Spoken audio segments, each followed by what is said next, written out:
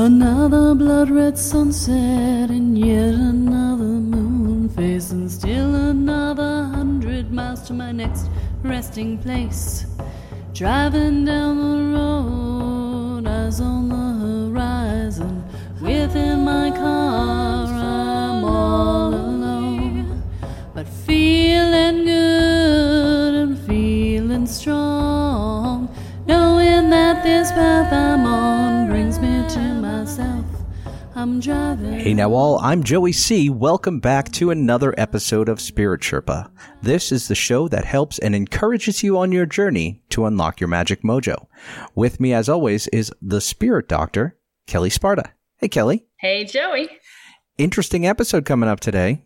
Yeah. Well, you know, I got a request. Yep.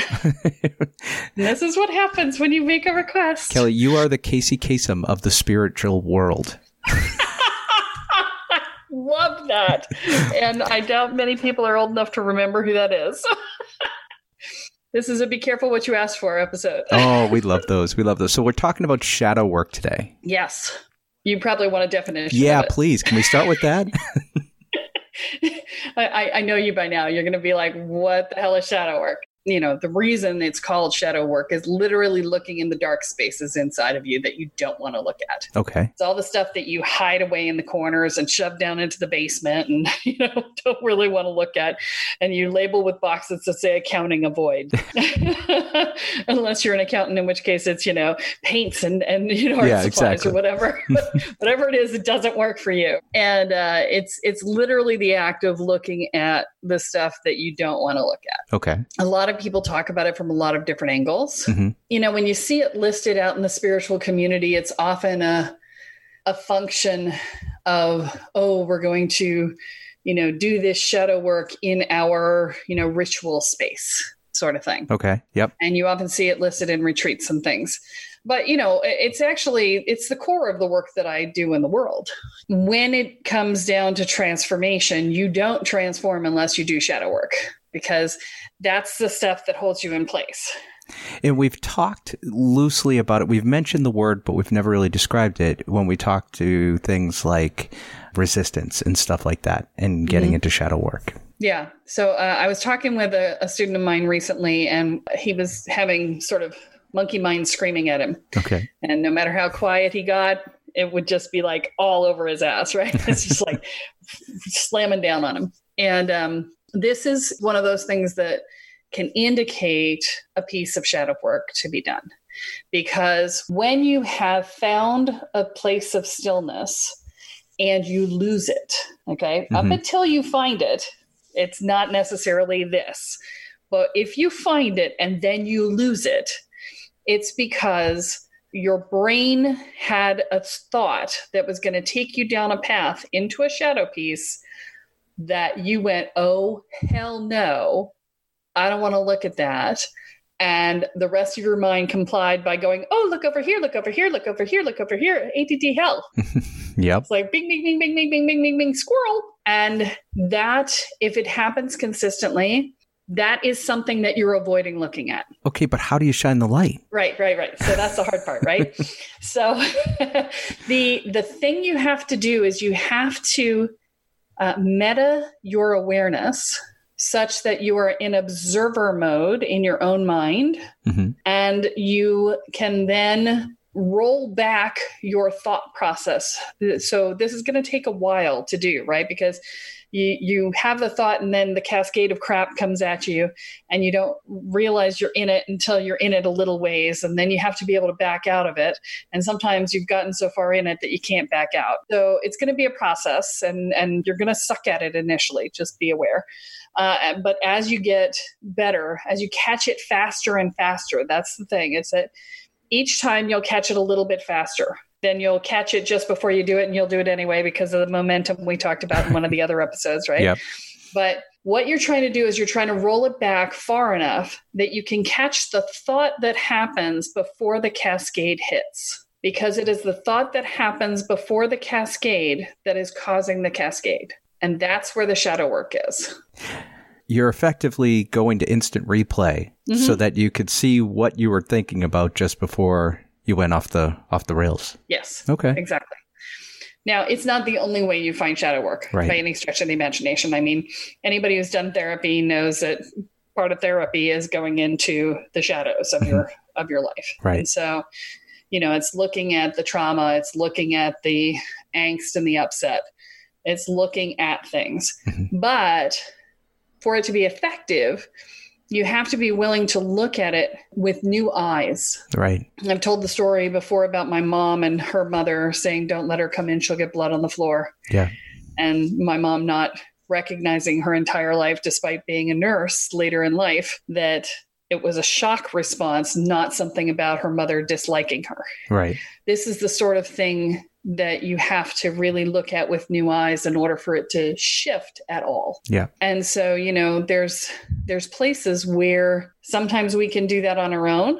And sometimes we need somebody else to come in from the outside and go, because, you've had this definition of it for so long in your life that it's gone beyond belief and into assumption.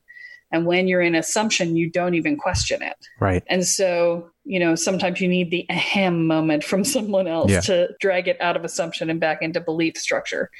So shadow work is very much about learning to accept and integrate all the parts of yourself, even the ones that you wish weren't there. So I want to kind of go back just to touch on 2 points that sort of popped into my head here as you've been talking. One was with regards to the work we do while we're doing personal growth, therapy work, stuff like that. And in therapy, you have those new eyes in the form of the therapist who you're working with to help sort of guide you down into the shadows to do this work that you need to do. But when you're doing it alone and you have these, as you mentioned, the ADD moments sort of bouncing you all over the place. We've talked about this before with sort of the internal resistance things and trying to keep itself alive. Does this have anything to do with ego stepping in here to sort of make this more difficult to get into the shadows? Oh, yes. Okay. Oh, yes.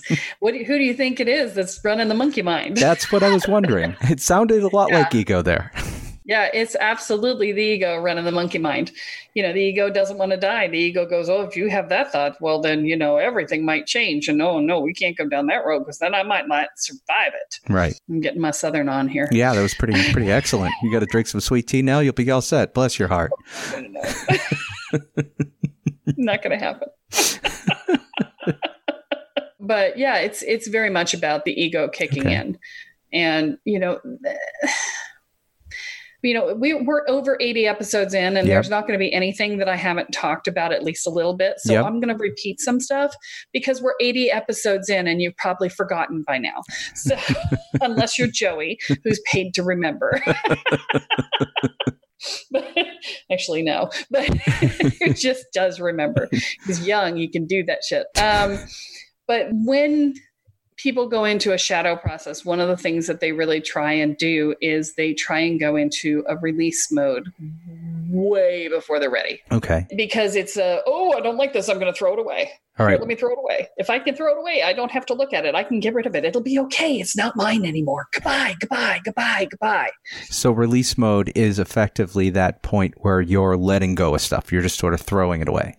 Actual release mode is letting go of something that you have already processed and integrated into yourself, and you release the angst and the upset about it. And you're like, okay, yeah, I'm done with this now. Okay. And it's a completion. It's a marking of completion of the work being done.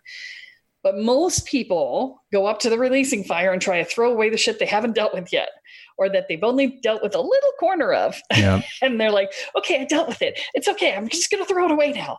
If it still makes you uncomfortable, it is not time to throw it away. Hashtag bad penny. It's coming back. Yeah. And it's so funny. Energetically, you watch people walk up to the releasing fire and throw something in. They turn around, walk away, and wham, it hits them in the back and it comes out of the fire. And I'm just like, well, that was a waste of time. Yeah. If it still makes you uncomfortable, if it's still something you don't want to deal with, if you're letting it go because you're trying to get rid of it, it is not time to be at the releasing fire. Okay. Releasing fires or for things that you're like, thank you for the work we've done together. I so appreciate you. I feel complete, and I let you go. Right. And no, you cannot force that moment. I can hear you out there going, well, if I walk up and do it that way, it'll be okay. No, it won't. I hear you. You can't fake it. This is the part where people either grow or they don't. Shadow work is that place. We talked about spiritual bypass, right? Yep. We talked about the white light and bunnies, right? It's like everything's happy and nothing is sad and everything's good, except that it's not. And it comes and bites you in the ass. Right. And so that's the shadow work. It's the stuff that comes and bites you in the ass. No matter how hard you pretend that you're okay, you're not okay. Right. If you're having to pretend that you're okay, then you're not. And you just need to turn around and look at why you're not. Right. That's the only path out. There is no magic pill. Shadow work is the magic pill. Unfortunately, it's not a pop and drink and you're done. Yeah. It's a process. It's a little bit of castor oil. Yeah. You put it down and stuff comes up. Shoot it down and stuff throws up. That's Yes. exactly it. That's a shamanic process right there. It's like, it's coming out of both ends. As shamanic. There you go. And after that scatological reference, here we go on to the next piece. Let's talk about dissociation, shall we? Yeah. How does that fit in? Bethany, it's all your fault for recommending this episode. Okay. So when Bethany asked this question about shadow work, and she wasn't specific, so if I didn't answer your specific question, Bethany, I'm sorry. If you have something more specific, put it in the after party group on Facebook, and we'll answer it there.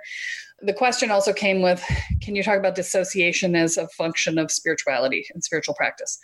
And that actually is relevant to the shadow work conversation. Okay. And that's because dissociation, it's a psychological term. Roughly, it means to remove yourself from your experience of the world, to separate yourself from your experience.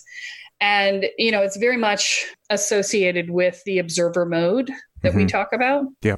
Although observer mode is sort of halfway to complete dissociation, because a complete dissociative episode can have you be completely unaware of what's going on, what you're doing. So observer mode is pulling yourself out of the experience and stepping into the space where you get to watch it happen. Dissociation is stepping out of the experience entirely and abdicating responsibility for your body. Okay. And we had talked about observer mode as being a helpful tool Yes. to allowing you to get a better perspective on what's going on. Whereas this is, I think that was a great way. Abdicating responsibility is not necessarily a very productive way to view what's going on. No.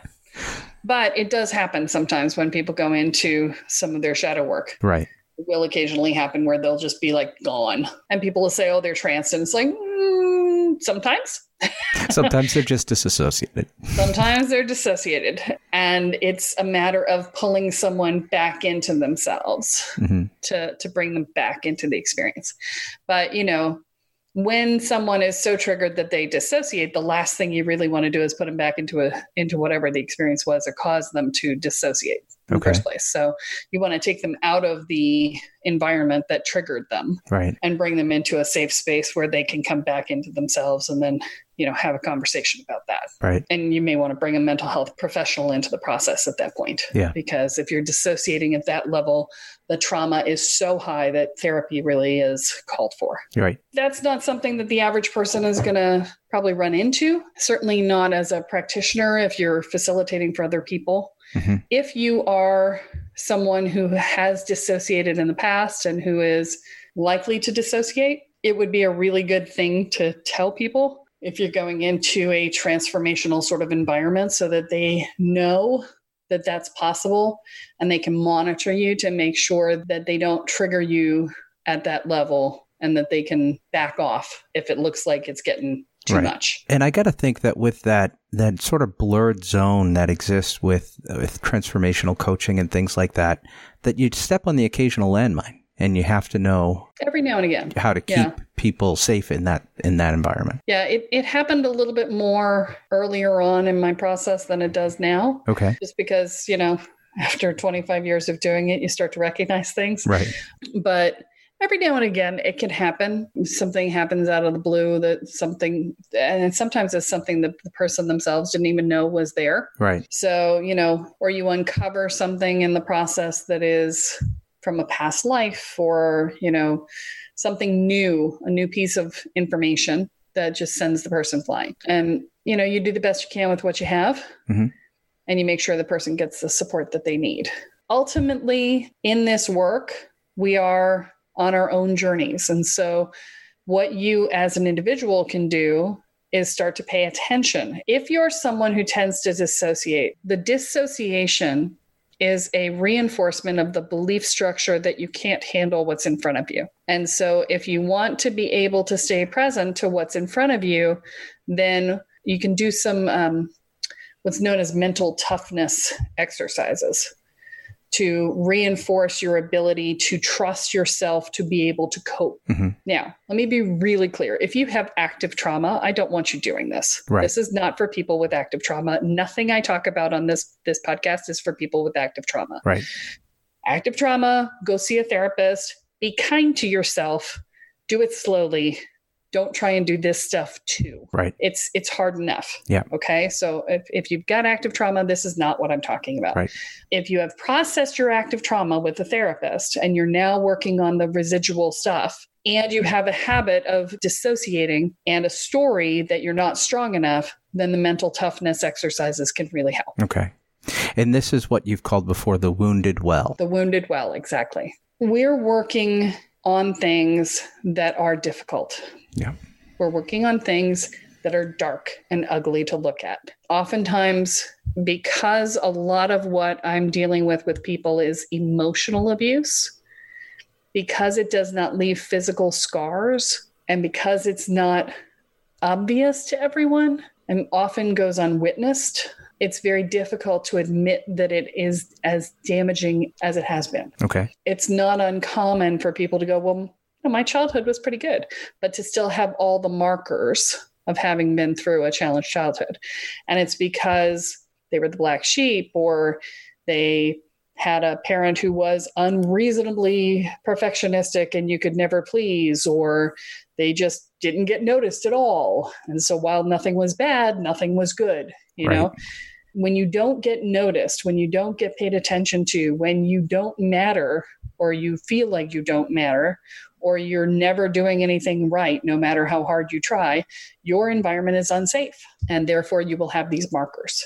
And so when you're dealing with stuff at that level, and that's the shadow work in this space, when you're dealing with that stuff, the hardest part initially is just to admit that it was bad, to admit that it had a negative impact, that it was in fact abuse or neglect, and that you have a right, no matter how bad somebody else had it down the street, right, you have a right to feel unhappy about it, to feel sad about it, to feel hurt, however it is that you're feeling, you have a right to your feelings.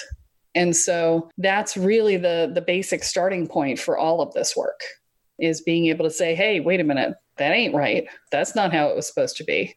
I didn't deserve that. Yeah. That's the beginning point for shadow work when we're dealing with a challenged childhood. It's being able to first admit what happened.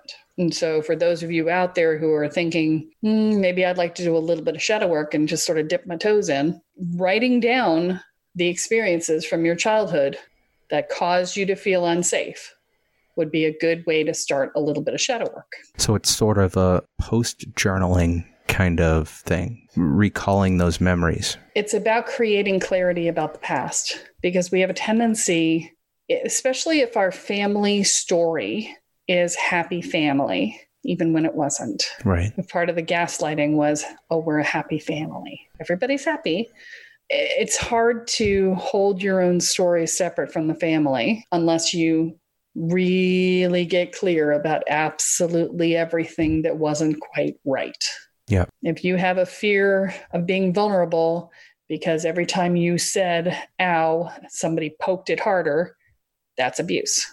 If you got hurt and nobody was there to kiss your boo-boos and nobody noticed that you were in pain, that's neglect. Now, our parents are not perfect, and they're not required to be perfect. Right. They did the best they could, and it doesn't change what your experience was. So I'm not saying go be angry at your parents. Right. I'm saying be honest about what your feelings were. That's a great point, and I'm glad that came up here at this stage of the conversation, because shadow work isn't about assigning blame. No, it's actively counterproductive to assign blame. Exactly. So this is work that's not about figuring out whose fault it was. that you Right. have this work that needs to be done. It's about processing through it. Right. And I think that's key, because a lot of times when people get into that state, they're like, oh, it wasn't my fault. It was my parents' fault, or it was my teacher's fault. They start to assign blame in this space, and that's not what this is intended to be. Yes, and sometimes we have to assign blame to admit that it happened. Okay. It's like rape survivors go through the survivor stage before they go into thrive. Okay. For some people, they can't get fully over the wall in one jump. They have to get up onto the wall and then down on the other side. Right. And so the challenge with abuse patterns or neglect patterns is that we initially assign the blame to ourselves. Okay. And ultimately, that's not incorrect. Ultimately, we are responsible for our own experiences, but not at the level that we're looking at them initially. Right. The inner child going, I must be unlovable. Right. That is not the level at which we are responsible for our experiences. That is an inner child being very sad that they had a bad experience and that they felt unloved. And so initially, sometimes it's helpful to hit the blame button and say, this wasn't me being unlovable. This was my parents being less than adequate. And if you can say it's my parents being less than adequate despite trying as hard as they could, Right. and make allowances for it, then it'll be easier for you to let it go when it's time to go down the other side. But if you can't, fine, just do it on your own and not at them. Yeah. So I want to put a caveat on that too. If you have handed your power over to your parents repeatedly by blaming, because that's what happens when you blame, Yep. and by asking for approval, then sometimes it's necessary to, have a good talking to with them and say, this is what wasn't okay for me, or whatever it is that you need to do in order to take your power back. Sometimes it's sufficient to journal it and tell them in the journal without having to tell them in person. And if they've passed, you can write it down and write them a letter. Ultimately, what we need to do is bring it inside of ourselves and say, I didn't get what I need, not you didn't give me what I need. And so that is the final step. And whatever path you have to take to get there is your path, and it's fine.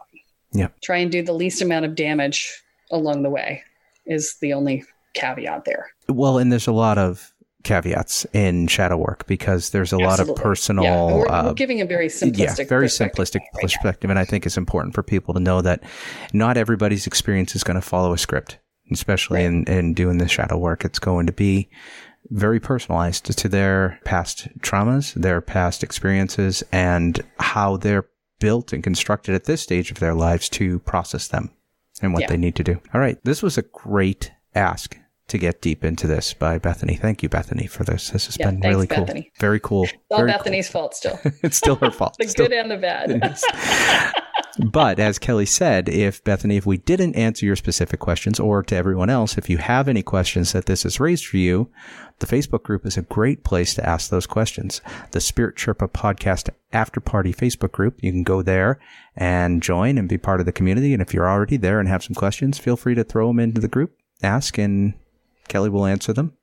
Or who knows, we make it that's a whole nother episode. So we'll see what happens down the line. Other than that, I think this has been a really interesting episode. Is there anything you want to add as we roll to the finish here? Well, if the thought of doing shadow work really appeals to you, we haven't talked about the Mastering Spiritual Evolution program in a while. Great point. It is there and available for you. It is 10 years worth of personal growth work in a single year. Yeah. So it is very efficient. Mm-hmm.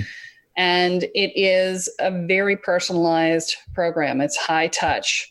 So there's 3 calls a month. There's a secret Facebook group. We max out at like 15 people in a group. Yeah.